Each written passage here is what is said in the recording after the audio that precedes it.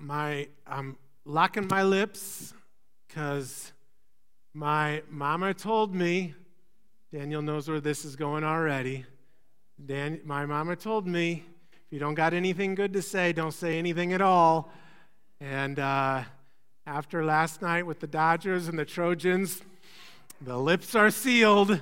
It's not a good night. It's not a good night. And so we are going to quickly move on to bigger and better things. Amen? Amen. We've been going through this sermon series, Find Your Footing, and it has been a blessing. I just think God has spoken to us, but we're thinking about this season of life that we have been through, and we recognize that this has been a turbulent time. The last few years has been really hard. And we have all experienced it differently, but all of us would say that the ups and downs, the difficulties that we have experienced has at times made us feel like we have lost our footing. We feel a little unstable emotionally or spiritually or relationally, and we want to turn to God's Word and to receive His help and His guidance. As I've thought about the last few years, I think that there are two groups that have especially experienced the difficulties of the last few years in distinct and difficult ways. First of all, it is the oldest among us. And we've said that the oldest are the most vulnerable, right? The oldest have their immune system is compromised. There's health concerns, and then it's also the emotional concerns of isolation, and then perhaps it's financial concerns with how the economy has been affected by all of this, and our retirement savings maybe not be doing so well. And there's fears and anxieties among the oldest among us. But then on the opposite end of the spectrum, I think the youngest among us have had their distinct and unique difficulties. I recently saw a report that in 12 months of online learning that students did from home, the average student advanced 1 month academically. In 12 months, they advanced 1 month. So in other words, they lost a whole year of learning. And we might not see how this affects children developmentally until years down the road, but they've been affected psychologically or relationally. It's been difficult on the oldest among us and the youngest among us. And all of us in between have been affected spiritually. Because there has been, throughout this time, there has been a difficulty for people to find their footing in their relationship with God. I see this with young families. I see this with young adults. I see this all over the spectrum, but especially with younger generations who have lost their sense of connection with the Lord or maybe with the church. We have a decision before us. We have a decision that is really laid out before us in Isaiah 46 that we're going to look at this morning. And I'll summarize this decision in this way. If I could have the decision, it is, and it's coming. Wait for it, as they say when they want to build anticipation. Do we have the decision? We do not. I will read it. The question that is before us is, will you follow God, or will you get sucked down into the culture of unbelief around you? That is what we are wrestling with. We are wrestling with the decision, will we follow the Lord, or will we get sucked down into the culture of unbelief around us? That's what the Israelites were experiencing in Isaiah 46. They had been taken out of their comfortable circumstance. They were under Babylonian captivity, and now they were surrounded by a culture of idols, and the temptation was to get sucked down into the culture of unbelief by the culture around them. And God wants to put a decision before them. Will you follow me, or will you get sucked down into the culture of unbelief around you? And is that not the same decision that stands before us today? Because the culture of unbelief around us is so prevalent that God is calling us to a similar decision.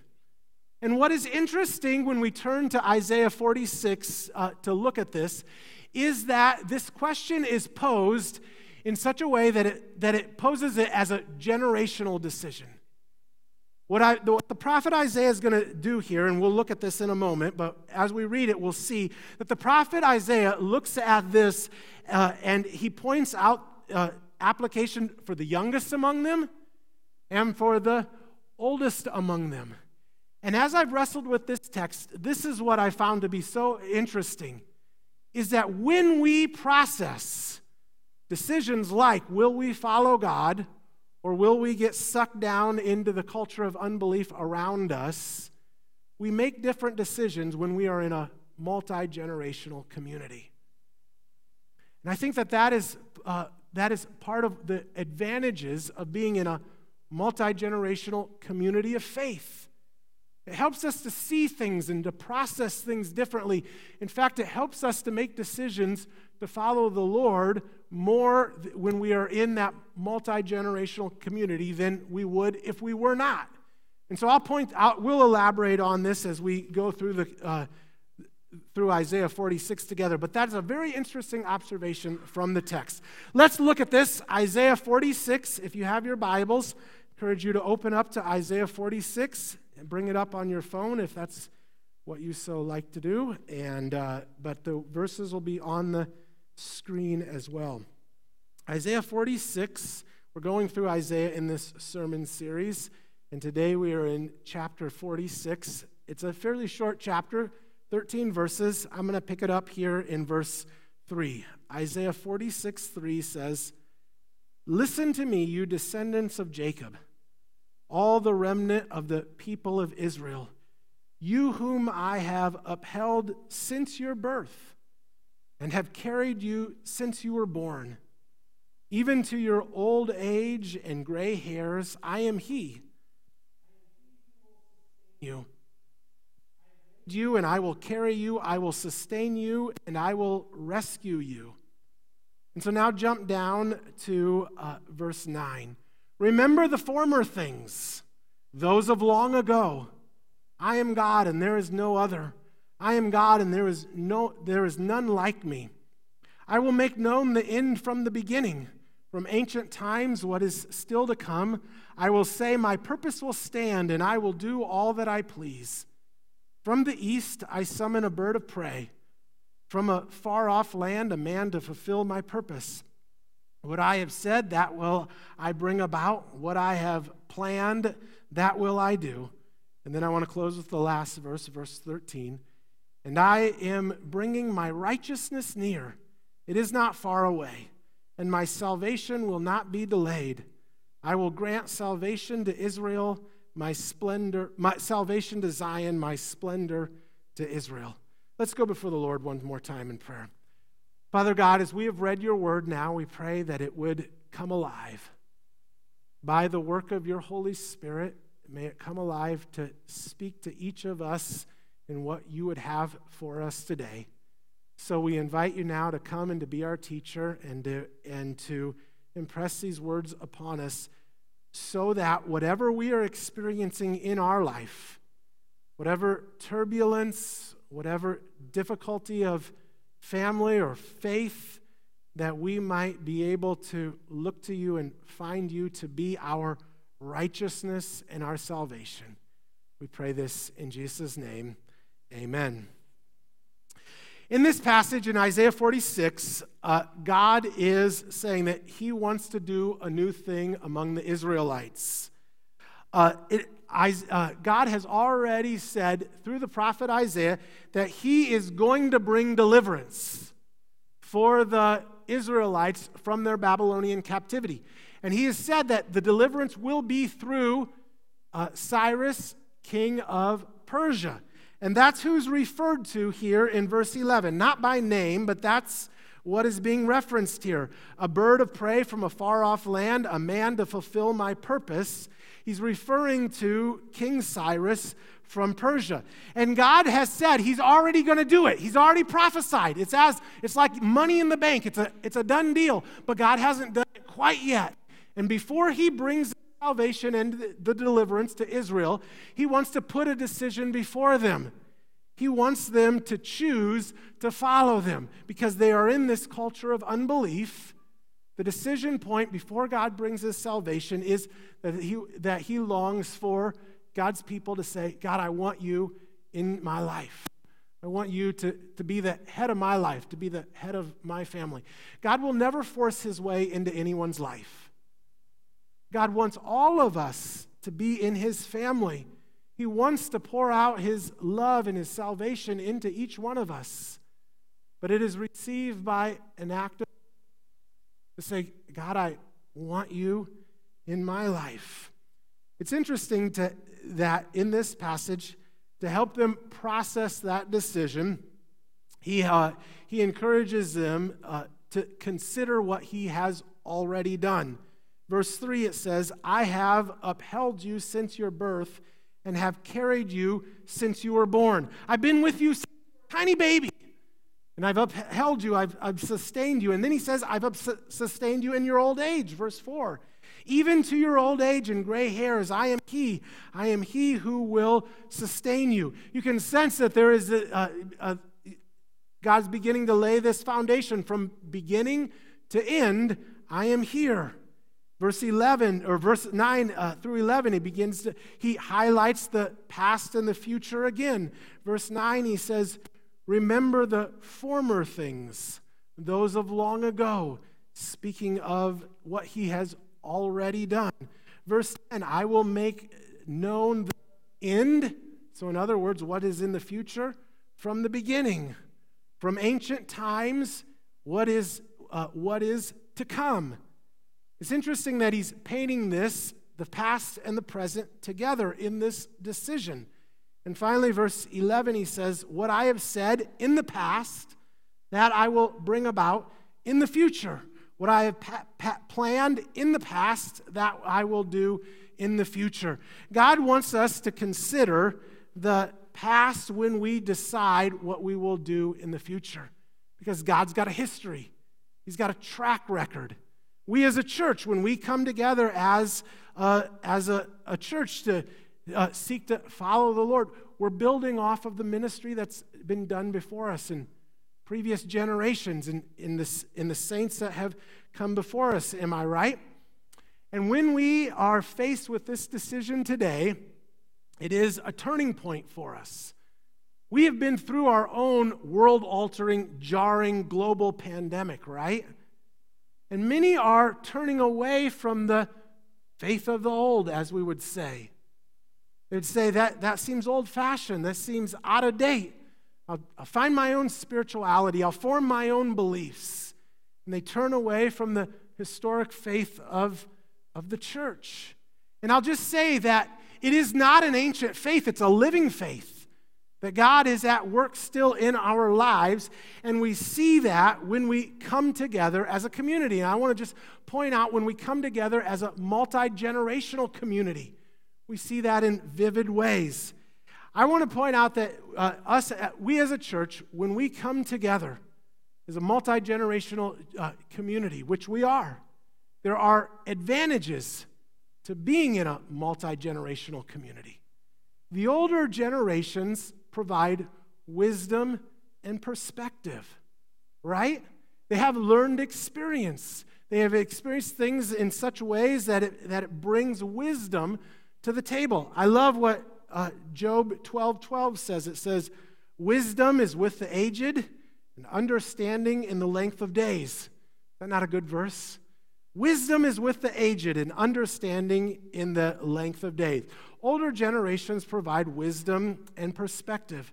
Younger generations provide vibrancy and hope. There's an energy, there's a life, there's the hope for the future with younger generations. Paul said to young Timothy, very young man, when 1 Timothy was written, he said, don't let anyone look down on you because you are young, but set an example for the believers in speech and conduct and in love and faith and in purity. In other words, you, young Timothy, in your youth, set an example, be an inspiration by the way you live, in your speech, in your conduct, in your love, in your faith, and in your purity. God is the one who has created the aging process. And he's done that in his wisdom. He sees that there are advantages that young people bring to the table. There are advantages that older people bring to the table. We are wise as a community of faith to tap into that, to celebrate every generation.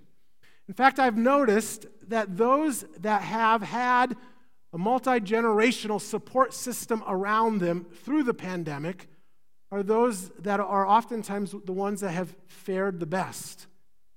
Those that have had younger ones to care for or to help care for them have had that support. Those that have had older members to love and support them and to pray for them are ones that have had, those that have had a multi-generational support system, so to speak, have been the ones that have been the most healthy through this. And churches have been the same.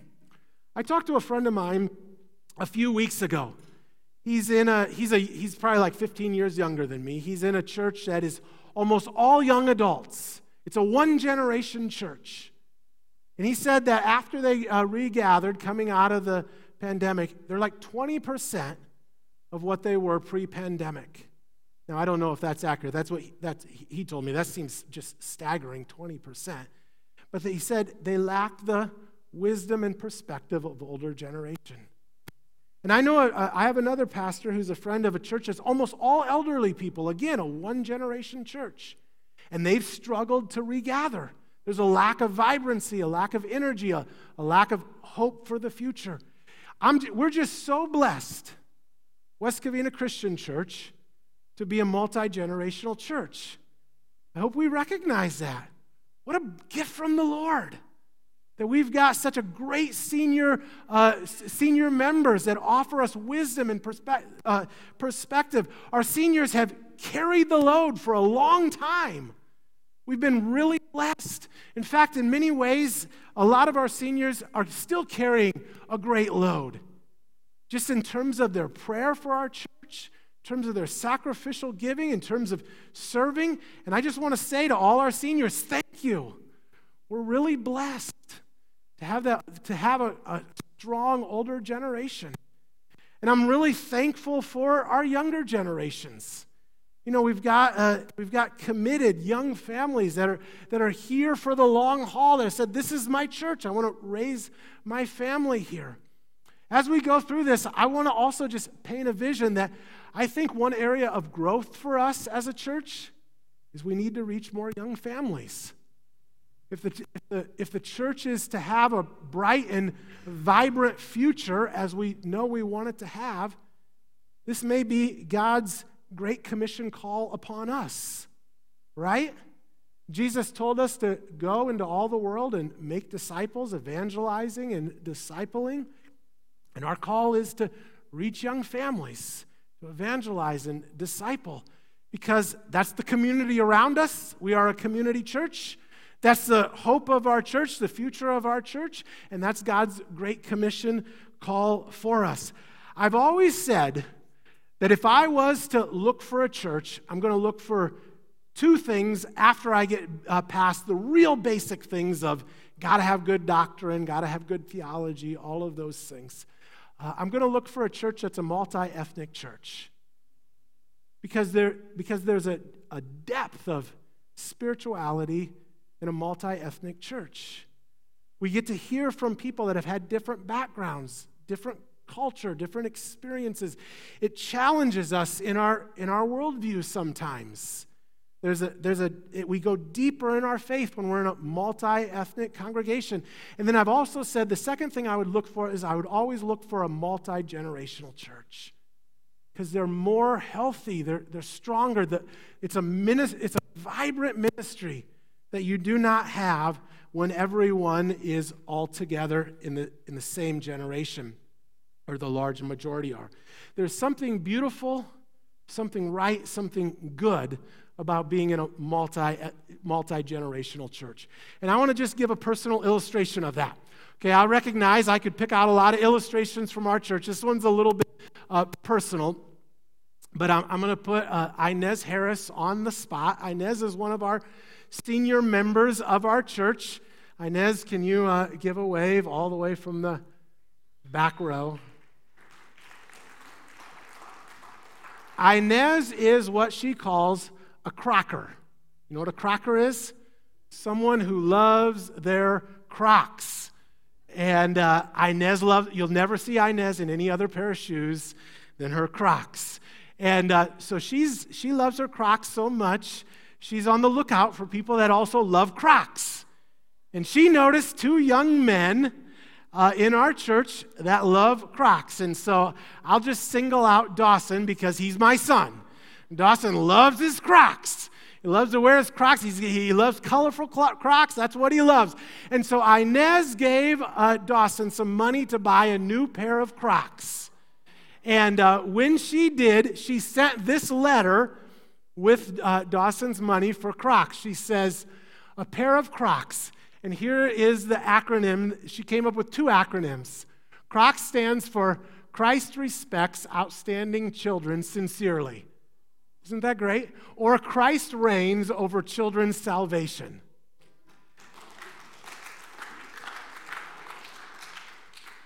And then she went on to give them a Bible study. And I love it. Why? Read Matthew 19, 14, and 15. Matthew 19, 14, and 15 talks about when Jesus says, let all the children come to me, for the kingdom of heaven belongs to them. And then she went on, and she closes, and then she says after the Matthew 19 verses, she says, so have fun, run, jump, but walk with the joy of Christ. And I love it. That's great. She closes with Proverbs 3:6. Proverbs 3:5 and 6 is Dawson's favorite verses. Trust in the Lord with all your heart and lean not on your own understanding. In all your ways acknowledge him, and he will make your paths straight. So Inez gave Dawson this money for these pair of Crocs, and he was so excited. He read all the verses, and when he was done, he wanted to write Miss Inez a thank you note. And so here is Dawson's thank you note. He says, Dear Mrs. Inez, thank you for being so kind. Thank you for the Croc money. I love my new Crocs. Also, those things you said for Crocs, what they stand for, that was awesome and creative. I will cherish that forever. Your friend, Dawson.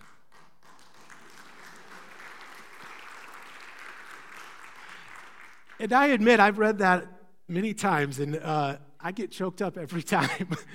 Because there is something beautiful and something good and something right about a 12-year-old boy calling a woman in her 80s his friend. And I know that it is sincere when he says, I will cherish that forever. You know, this is a vision of a multi-generational community, of people coming together of different generations and just loving on each other well.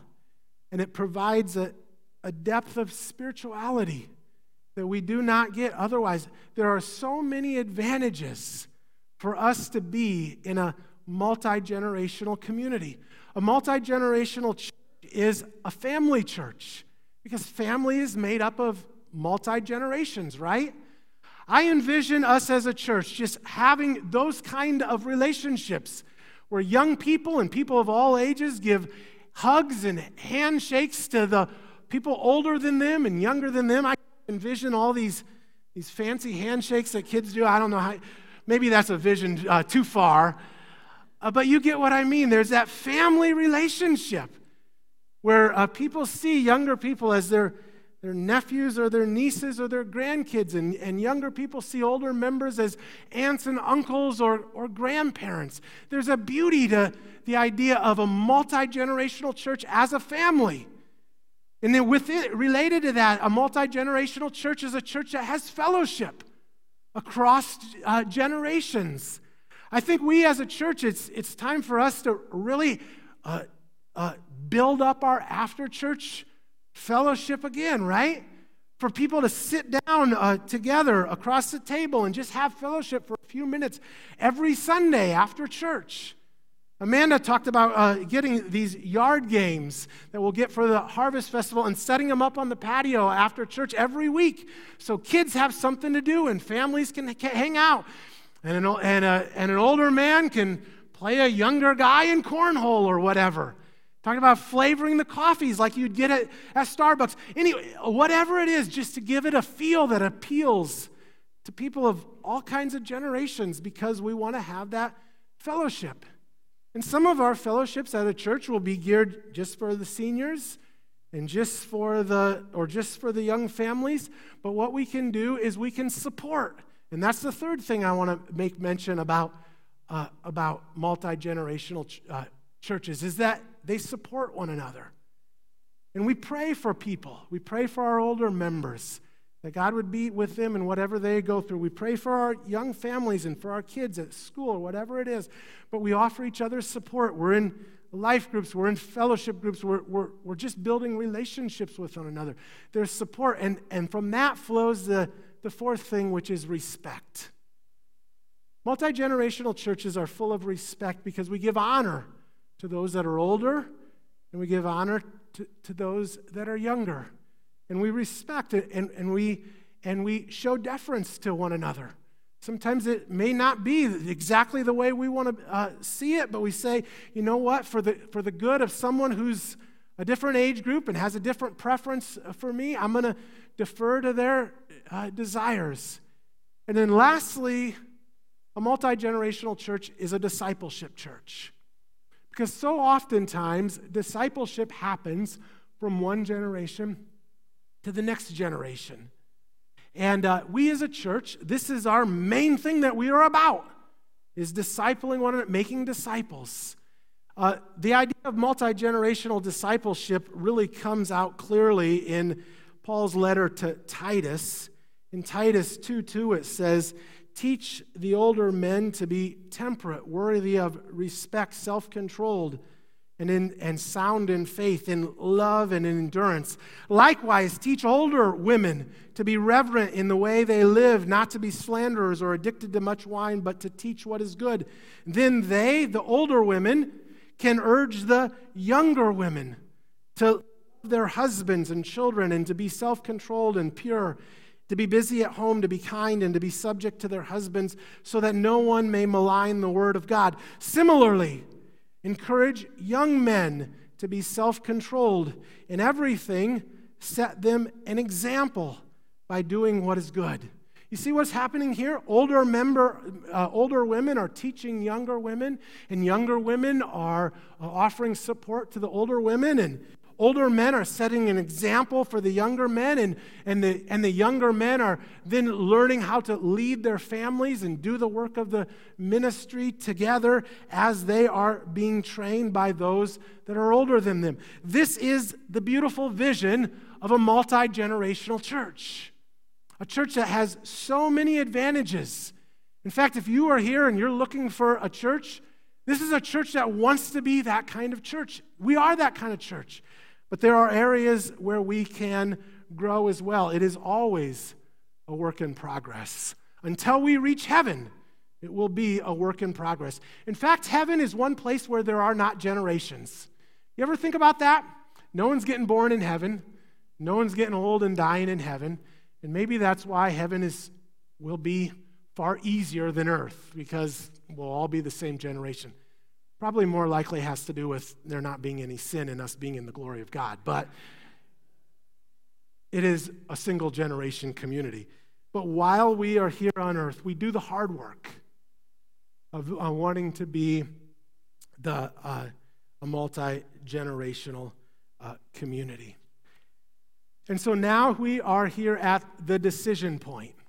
As we said, we're coming to a point where to make a decision to follow the Lord or to turn away in unbelief. And so let me first of all give us the decision for each of us individually. Would you choose to follow Jesus and to forsake the culture of unbelief? Would you, in your heart of hearts, say, I want to follow Jesus.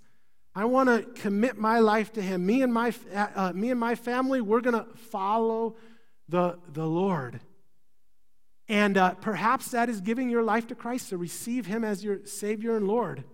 Or maybe that is to say, I want to follow Jesus by doubling down on my effort to be an active member of the body of Christ. Because I see that if I am to be a follower of Christ, that's where my life is going to be built up. That's where I'm going to have the family, the fellowship, the support, the honor, and the discipleship. And so I'm going to commit myself to the ministry of the church. Now, you don't do that so that you can become a Christian. As we have said, going to church doesn't make you a Christian any more than sleeping in the garage makes you a car. You don't get to heaven by coming to church. But it does seem that if you're a car, in the garage is a good place to be. And if you're a Christian, being in the church is a good place to be. And so we as believers, if we want to experience the good life, if we want to experience all that God has for us, we will grow in our family relationships within the family of God. And then the second area of application is for us as a church together. I think it is a decision point that we will say we need to create young families as one of our target groups. We want to reach out and we want to reach young families. Now, that's not to minimize anyone. In fact, I hope that's very clear by this point in the message that I am saying all generations are important and this together vision. But if we are to experience all that God has for us, we want to reach more young families. We want to see us have more kids in the children's ministry. We want to be able to come alongside families that are seeking to honor the Lord with how they are as a married couple or how they are as parents or whatever it is. We want to offer that support. We want to offer that discipleship. This is God's Great Commission call for us. In fact, as we talk about finding our footing as a church coming out of the pandemic, finding our footing as a church surely includes making young families a target ministry for us, a target group for us to evangelize and to reach and to disciple. And then all of this comes to a beautiful conclusion in Isaiah 46:13. It's the only verse I haven't touched on yet this morning, so I want to highlight the last verse of Isaiah 46. You see, I think as we've looked at these passages before, we come to this verse now and we read it in a different light. Isaiah 46:13 says, I am bringing my righteousness near. It is not far away, and my salvation will not be delayed. I will grant salvation to Zion and my splendor to Israel. When Jesus came to this earth, he talked about, in fact, the gospel writers sum up his message in one sentence: repent, for the kingdom of heaven is near. The Greek word there for near literally means it is at hand. It can be reached out and grabbed a hold of. The kingdom of heaven draws near in the person of Jesus. And God says through Isaiah here that he's bringing his righteousness, his salvation. He's bringing the kingdom of God, the reign of God, all of God's goodness right here near, within reach. That if we just take hold of it and receive it by faith and repentance, then all of God's blessings will pour out into our lives. And so my challenge for you today is, will you receive him? Will you receive whatever he has for you in your life? And that may look different for each one of us, but God's righteousness and his salvation is right here within grasp. If we would take it and we would receive it by faith, receive it individually and receive it as a church, because I believe that God is moving us into this direction to see a new fruitfulness as a multi-generational community. Let's commit this to the Lord in prayer.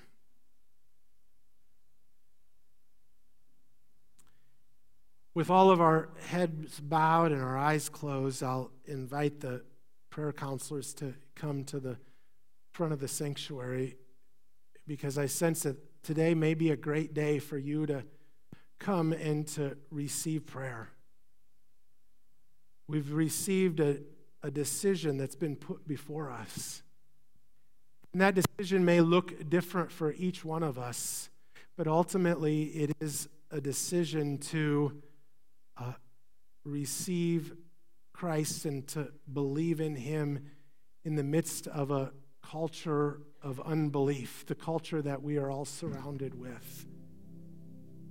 And so as I pray for us as a church today, I just invite you to hear the Spirit speaking to you. And if you have ears to hear and a sensitive heart, I believe Jesus is going to speak to you right now, and he's going to give you the word that you need. Maybe you've already received it. Maybe it's right now in this moment.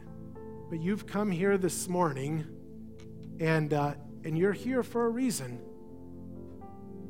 Jesus is going to draw near. He's right here at hand. And he wants to speak to us. God, right now, I just lift up each person here in this room to you, God. And God, I thank you for them. I thank you that you love them. You love their families. I am thankful that you are mindful of everything that's going on in their life. And I pray that they would receive a little bit more of you and your influence in their life this morning. Right now, God, I pray that you would speak to them and help them to hear what you would have for them.